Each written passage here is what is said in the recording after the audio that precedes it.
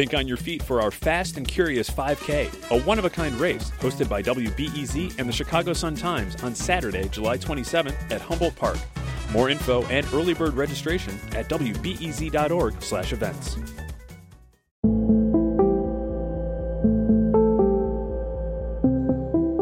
I'm Sasha Ann Simons, and this is Reset.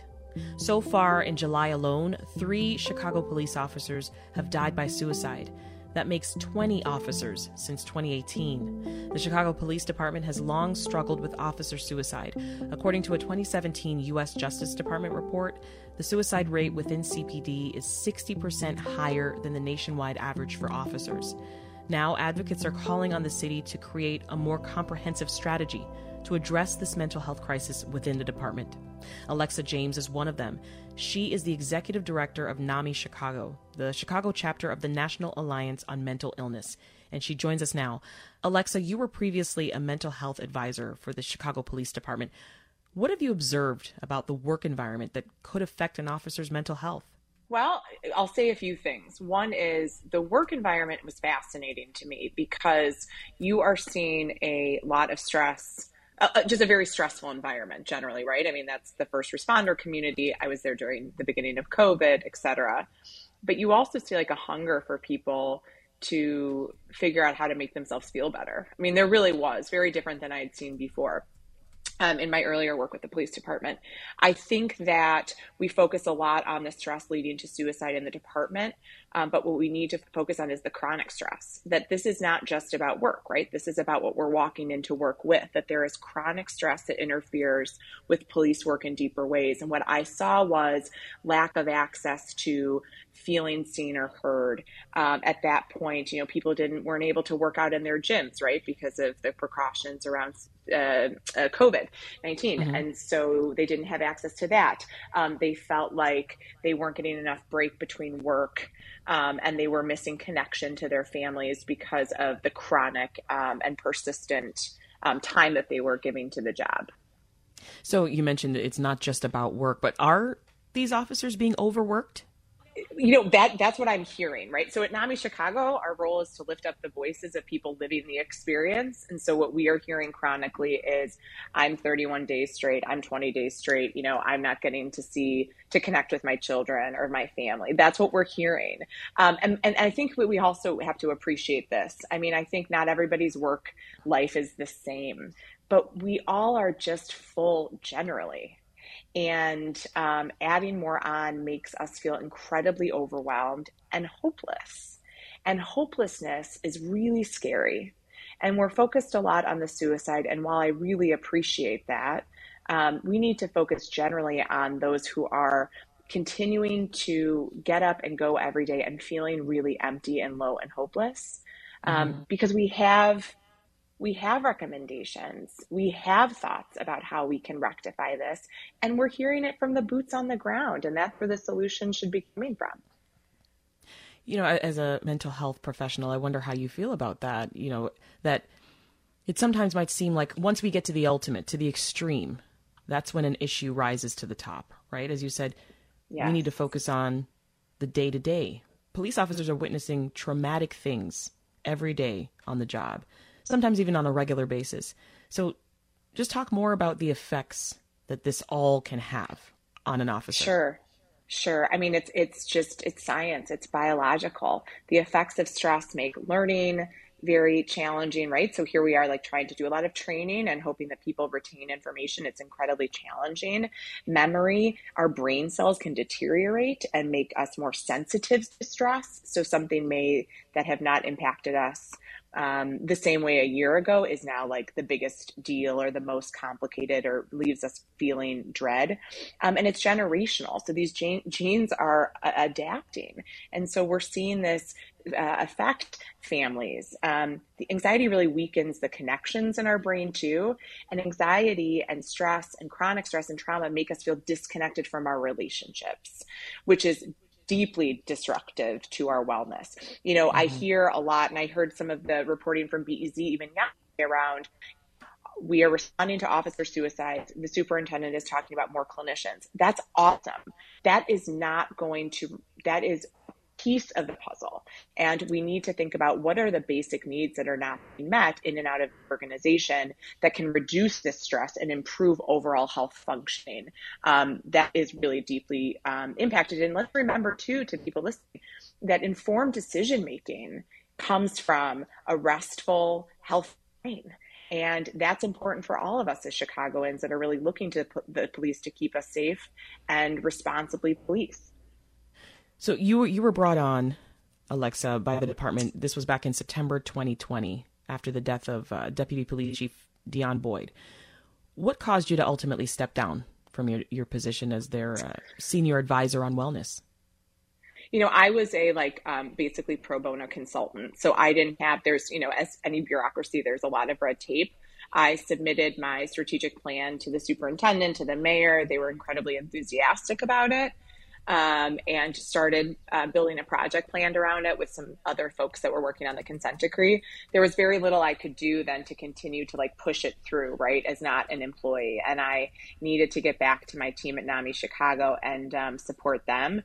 And I do think that there was some challenges around how much of an investment I thought the culture of wellness should take.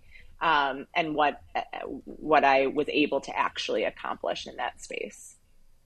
You've called it inhumane for the department to cancel some days off during the summer. Why? That's a strong word.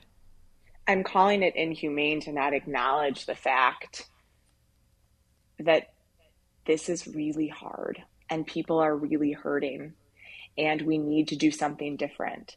This is the biggest mental health crisis I have ever seen in my profession. I don't see it getting any better.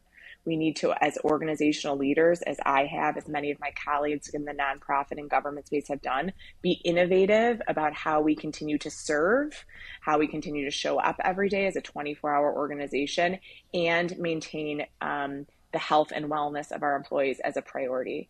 When that doesn't feel like we are prioritizing that, it feels wrong to me. And it feels wrong to the people that it's hurting. And the family members that are living with the tragic outcomes of suicide and loss are reliving this frustration every time this happens again. And the last thing I just want to add, Sasha, is something that's really important for people to note. When a police officer dies by suicide or naturally, the responders to that death are their colleagues in the fire department, in the police department, the people doing the death investigation, the 911 call takers. These are their family. And we need to make sure that we have given them time to grieve and space to grieve. That is the humanness that we need to see. As the wellness advisor, did you raise this with Superintendent David Brown or Mayor Lightfoot and her staff? Sure. Yeah. I mean, when I was there, it was when we talked about what was going on Memorial Day, and the superintendent and I had a really good conversation about, what I was hearing from folks, right? What I thought my role was to kind of share what I was hearing from the folks working the beat about transparency and wanting to know why are they getting deployed? And he responded, he did a video, he thanked them. He was open to listening to me. I shared my same concerns with the mayor, and she listened to that acknowledgement of exhaustion. And Ella French was murdered, and there was a lot that was going on at that same moment, and a lot of capacity issues and bandwidth issues and grief and loss. So I'm not operations. I would never say that I could run a deployment strategy or the police department in that way. But I was always honest about my feedback when I was there and moving on, even when I left. Suicides, they typically spike between May and October. Why? Yeah. So it depends on what age group. It's such a awful cycle. So what we know to be true is that a lot of folks are sitting in a very hopeless place a lot. And the energy that it takes to make the decision that I don't want to be in this pain anymore is exhausting. What we know to be true of any human is we feel more natural, organic energy when the days are longer, when there's more sunlight, et cetera. And so we see that shift, that there's just a natural energy. So we want to remind people that we know this pattern. And so we need to get in front of it, and we need to be more aggressive, and we need to remind people that this is a moment, that there are resources, that I work with people every single day who are survivors of suicidal thoughts, suicidal attempts, that we can help, that their support. And that's what I mean here about, like, if we know that this is the culture of the world, this is what we're seeing, this is the trend, unfortunately, what do we all do as leaders to get in front of this and create a really strategic plan to avoid the most tragic outcomes of hopelessness? Now, if you or someone that you know is struggling with your mental health, the new National Suicide Hotline number is 988. That number is available 24/7 with service in English and Spanish. Alexa, NAMI still trains and consults with the Department on Mental Health for officers. Can you tell us more about that partnership? I mean, I certainly hope we continue to get invited to the table. This is a really hot button issue, and it's very deep to the people that we serve here. Yes. So we train. I will be training today at the Academy. We train officers in CIT. We consult around implementation of mental health de-escalation training. And we've been asked with municipalities all over the country to kind of help them be thought partners in creating a culture of wellness within their departments. But we also just answer the phone. I mean, I get a call a day at least from an officer who wants to consult with us on their own wellness or is connecting us to an individual in community who needs mental health resources through our helpline. I actually just got a call from an officer last week that called to thank us because he said that the training saved the life of his wife, who was really struggling. So we will show up. Our vow is to show up and reflect what we're hearing from the officers, and we hope to be able to continue to do so. Does it concern you at all that many of these police officers are taking their lives using similar methods? Oh, yes. I mean, we are concerned globally around the fact that we are seeing firearms as a means for suicide. It's deeply scary. It's deeply violent. It shows deep just sadness and hopelessness. And that's why NAMI Chicago is putting together, a policy position around firearms. It's one of the many reasons. We also know that firearms lead to long-term grief and loss for community. So yeah, it's incredibly problematic and scary. And I don't know the answer when your job is to be able to have access to, and you have to have access to a firearm. I don't know how we mitigate this, but yes, we are seeing this as the consistent cause of death. So it's clear. Talk to us about what exact resources are available right now for officers who need help. Yeah, so great. So the professional counseling division at the police department is fabulous. And I really will be honest that I was always a bit skeptical because I feel like they're blamed for what's not happening. But there's no science that says more clinicians mean less suicide. Let's just be clear about that, right? When I was in there, one of my greatest privileges was spending time with them. So they have 11 clinicians. They're hoping to hire more, and they've had the positions open. It's just been difficult to recruit. So I encourage people to apply for this incredible position to be able to support officers. They also have a chaplains unit for, I think every faith base represented in the police department, peer support program that's robust, that is nationally recognized, as well as substance use counselors who are themselves identified as living in recovery and support officers when they are also managing substance use disorders. But the professional counseling division is to support all officers, their family members, and retired. So it's a pretty big lift. So what we would say is that's a really strong program. Now let's move on to, do people have enough time in between shifts? Are people hearing about what they need to hear about? Are they connected to other people outside the department, right? All of those things are part of the recommendations that we put in our strategic plan. Are these resources enough, in your opinion? Well, I mean, always more clinicians, right? I mean, always in everywhere in the mental health field. There's education that they do. There's roll calls. There's outreach. We teach about this in CIT officer wellness, right? I think that if we're talking about resources, what we need to be talking about is really making sure that there's accountability, that there's a timeline, and that there are adequate resources connected to the programs that need to take place within the department to make sure that we have a comprehensive system of wellness.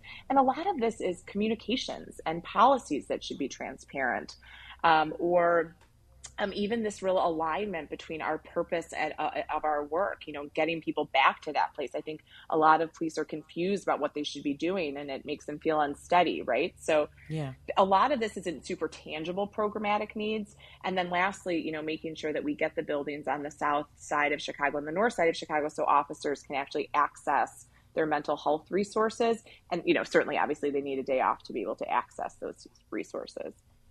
What's the attitude toward mental health that you've seen among officers? Like, is there a stigma in actually seeking the help? I've, in my over a decade working with the department, I've seen it totally change. Officers are really comfortable saying, like, I'm in therapy. I mean, they can't keep up with the demands, if that tells you anything. There's a lot of people who are seeking services at the counseling center. I think that there's always going to be stigma, and I think it's more around self-stigma. Like, I'm going to deal with this on my own, and I'm not going to just talk about it. And that's when it's really scary, right? Because those are the individuals that we talk to, the widows, where they're like, we didn't know, there was no signs. Like, we had no idea, right? Because they just held it in so tight. So that we need to break through. And I think that starts at the recruit level. How are we layering this concept of mental wellness all the way through? And I do think that there's this fear, there's a lot of myth and misconceptions, or truth, I'm not quite sure, about should you be seeking services if that at all negatively impacts your ability to be employed, right? Like, are you going to get stripped if you go to therapy? No. Are you going to lose your FOID card? No. But we need to continue to hammer down those myths so that people feel more open to seeking therapy and other support services. There's a recent press conference with Mayor Lightfoot, and she said that the city's allocated $20 million in its budget to expand offerings for officers and their families. How do you want to see that money spent? Oh, I mean, that's really, I think, for the department to decide, frankly. They know how they should see that money spent. I think that it should be sustainable. I think that we should be able to see. I think that it should be, we should see in parallel that when we look at a public safety strategy, that in parallel, what is the officer safety equivalent to that, right? But I think that's a terrific investment. And I look forward to seeing how that will help to shape this narrative that we hope to stop talking about, right? We should get to a place where we have a zero suicide policy within the department. Yeah. Before I let you go, fill us in more, Alexa, on the plan that you're pushing for to address psychological issues among Chicago officers. Yeah, I mean, it's a very detailed plan. I'll say a few things because I'm hoping that if our listeners are anybody in the helping profession, that they start to do this. This is my charge for them. One of our recommendations was really basic. It's engage officers, families, and support people.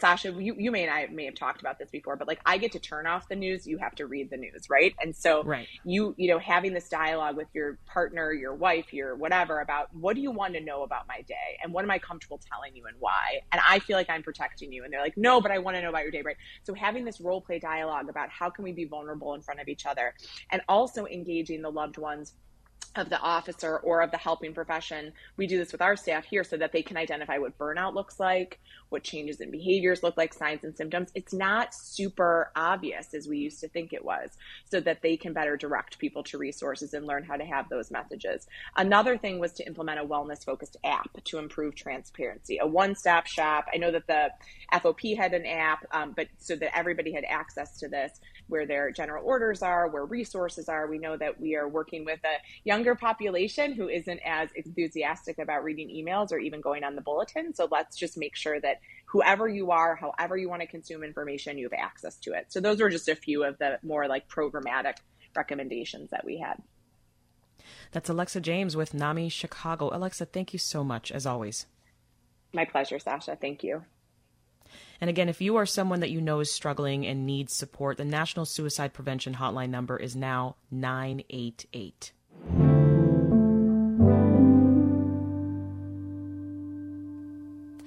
You might have noticed that the National Suicide Hotline number is much shorter. Before, callers had to dial at least 10 digits, 800-273-8255. That number will still work, but experts are hoping the new 988 number will make it easier for people in a mental health crisis to get the support they need. Philip Martinez is a licensed clinical professional counselor and a board member of the Illinois chapter of the American Foundation for Suicide Prevention. He's here with more. Mental health professionals are calling this a landmark moment. The federal government invested $432 million to launch this new crisis line. What are your thoughts on the new 988 number? Oh my gosh, it's huge. I mean, that number you just mentioned, the 432 million. I mean, that's an 18-fold increase this year. That we're making this a national priority because I mean, it's not just COVID. It's a trend that we've seen this last 20 years in mental health. That depression numbers are going up. Avoidance numbers are going up, anxiety numbers are going up, and we just see that across the board. And obviously, that's been magnified with what we've been going on these last couple of years. So, 988 is something that came into mind well before this crisis level because we recognized that there was a need to create an intervention outside of 911 that was specifically designed to address specific mental health needs. So, this is beyond huge for us. So walk us through what actually happens when someone calls or texts 988. What information do they need to provide? What kind of questions are they being asked by the counselors? I can walk you through real quick. Just like, for example, in a call, when you call 988, the first thing you're going to hear is a greeting, and it's going to be a message with a chance to press 1 for a veteran's crisis line because that's a very specific area that we need to address and is being specifically addressed here, or 2 for Spanish. And then you'll stay on the line. This is a system. It's in its infancy. We just launched it on Saturday.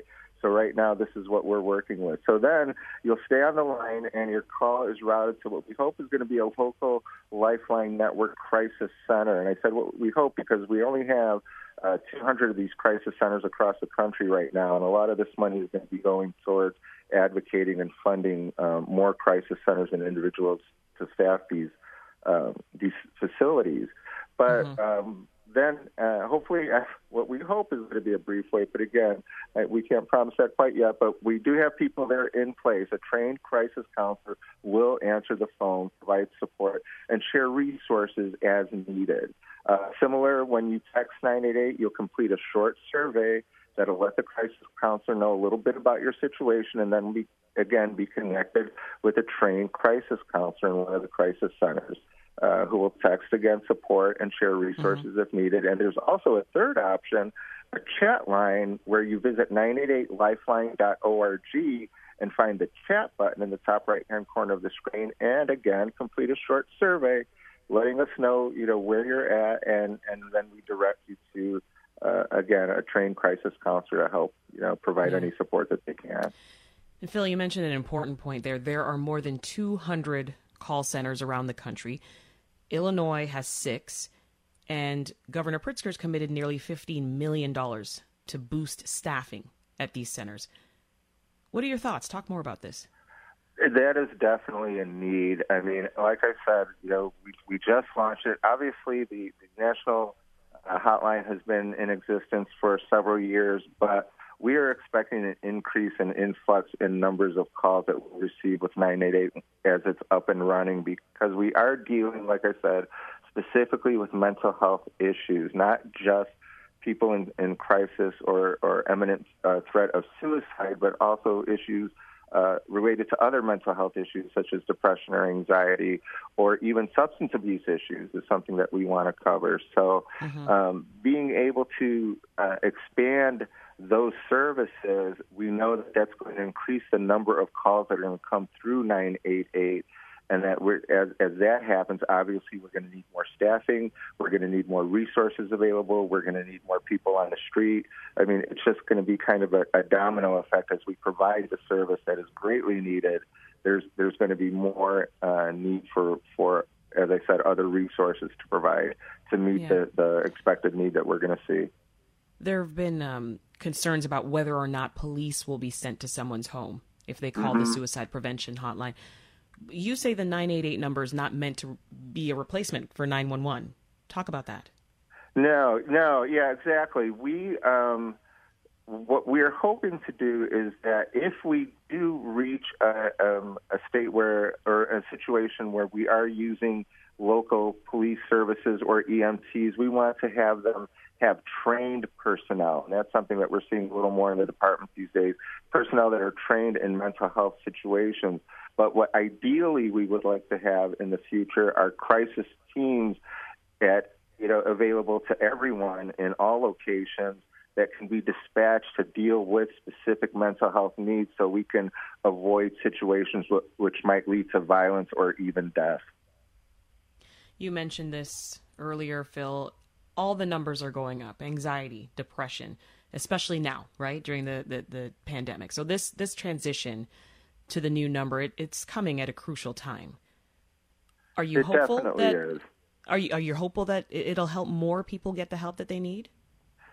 Very much so, Sasha. This is something that, there are two big issues that we talk about when dealing specifically with suicide intervention, and it's about time and distance.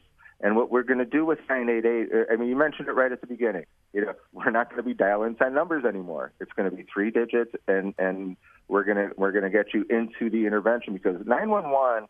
And one of the biggest differences, and there are so many, we could spend a whole show on that, but 911 is the point of entry into the intervention. 988 in many cases will be the intervention. What we hope to do is right now we're looking at probably 80% of the calls that we receive on 988 will be able to be resolved without sending someone out or providing further, on the street resources, such as sending out a team of mental health professionals or, getting them to an emergency room situation or something of that nature. Yeah. The service will remain available 24/7 and in Spanish, along with interpretation services in more than 150 languages. How important is that piece? That really is important, because not only is it available, or important to have it available in languages, but with the call centers, we're looking at localizing the calls, obviously, to the community, so that we have people who are in place who are familiar with the communities and the people that they're dealing with, because we find that there are so many vast cultural prohibitions keeping people of color, for example, LGBTQ community members, keeping them from getting the resources that they need for whatever reason. We want to be able to provide specific needs for the specific communities that we're dealing with. As we talked about, Phil, the American Foundation for Suicide Prevention, you guys strongly advocated for this new number. Tell us more about the work of this organization and how you got involved with the Illinois chapter. Oh gosh, yes, thank you. Yeah, we do so much. Our 3 big keys that we look at are about education, research, and advocacy. And we believe those are 3 key components that we're very active in the community. Like you said, we're a national organization, so you can find us in all 50 states. We recently have a chapter that started in Puerto Rico, so that there's no excuse to not be able to find us. But we're very dedicated to that, helping those that are affected by suicide. That's our mission statement, to provide, like I said, whether it's the resources, support groups, information, education. We do talks. We are a prominent role on college campuses. We're becoming more of a role on high school campuses and community organizations and parent groups, again, just to get the word out there. And one of our biggest fundraisers is called Out of the Darkness, and the reason we call it that is because we want to bring depression and suicide out of the darkness and into the light. So people can feel free to talk about these things without the stigma that's attached to it. I became personally involved with AFSP following the loss of my cousin Mark to suicide back in 2004. He was somebody that I was very close to, and being a mental health professional at the time, I was, of course, shocked and rocked by his loss. But after seeing the devastation, that didn't just to myself, but to my family and to the community at large, I felt like there must be some resource out there. There must be something, to help, because here I was, a mental health professional, feeling at a loss of how to support these people. And that's when I came across the American Foundation for Suicide Prevention. And I became involved with their Out of the Darkness overnight walk in Chicago back in 2005. And since then, have been a regular volunteer and have become so involved that I joined their board of directors just a couple of years ago to be even more involved, because this is such a passion for me, not just as a mental health professional, but as someone with lived experience who has gone through this myself. So when I talk to somebody who's gone through that, I know where they're coming from. Yeah, that's so important. You've got 25 years of the professional experience, right? Working in this mental health space. Before I let you go, Phil, talk about some common myths about mental health and about suicide that you think are important to just debunk once and for all. Sasha, I'm so happy you asked me that, because one of the most important ones, if I leave you with anything in your audience, with anything today, is that there's a myth that talking to somebody about suicide will increase their chances of taking their own life. That is a complete myth. When we want to talk to somebody about suicide, we need to be very direct. In other words, we're not going to ask somebody, are you thinking of hurting yourself? Because someone who is imminently suicidal, they're not thinking of hurting themselves. They're thinking about ending their life. To them, that is ending the pain. That is going to be a relief from the pain. So we need to be very direct, whether it's our loved one, our child, our parent, anyone that we're concerned about. Are you thinking of killing yourself? Are you thinking of taking your own life? Are you contemplating suicide? Being as direct and honest as we can gives them the open opportunity to talk about something that they don't feel they can talk about out loud. So we need to be direct. We're not going to plant the seed. We're not going to put an idea that's not already there. We're going to reach out and get the help and meet them where they're at. That's Philip Martinez with the American Foundation for Suicide Prevention, Illinois. He's also a licensed clinical professional counselor. Thanks for your time, Phil. Thank you so much, Sasha. Thanks for all you do in getting our message out there.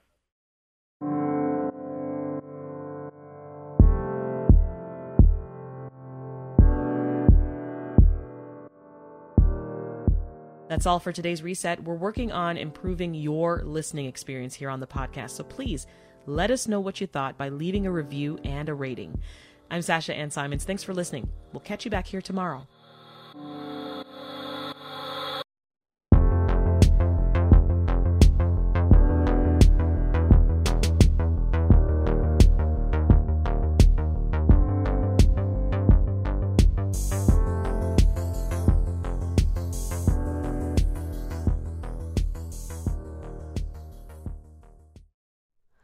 Hi, it's Terry Gross, the host of Fresh Air.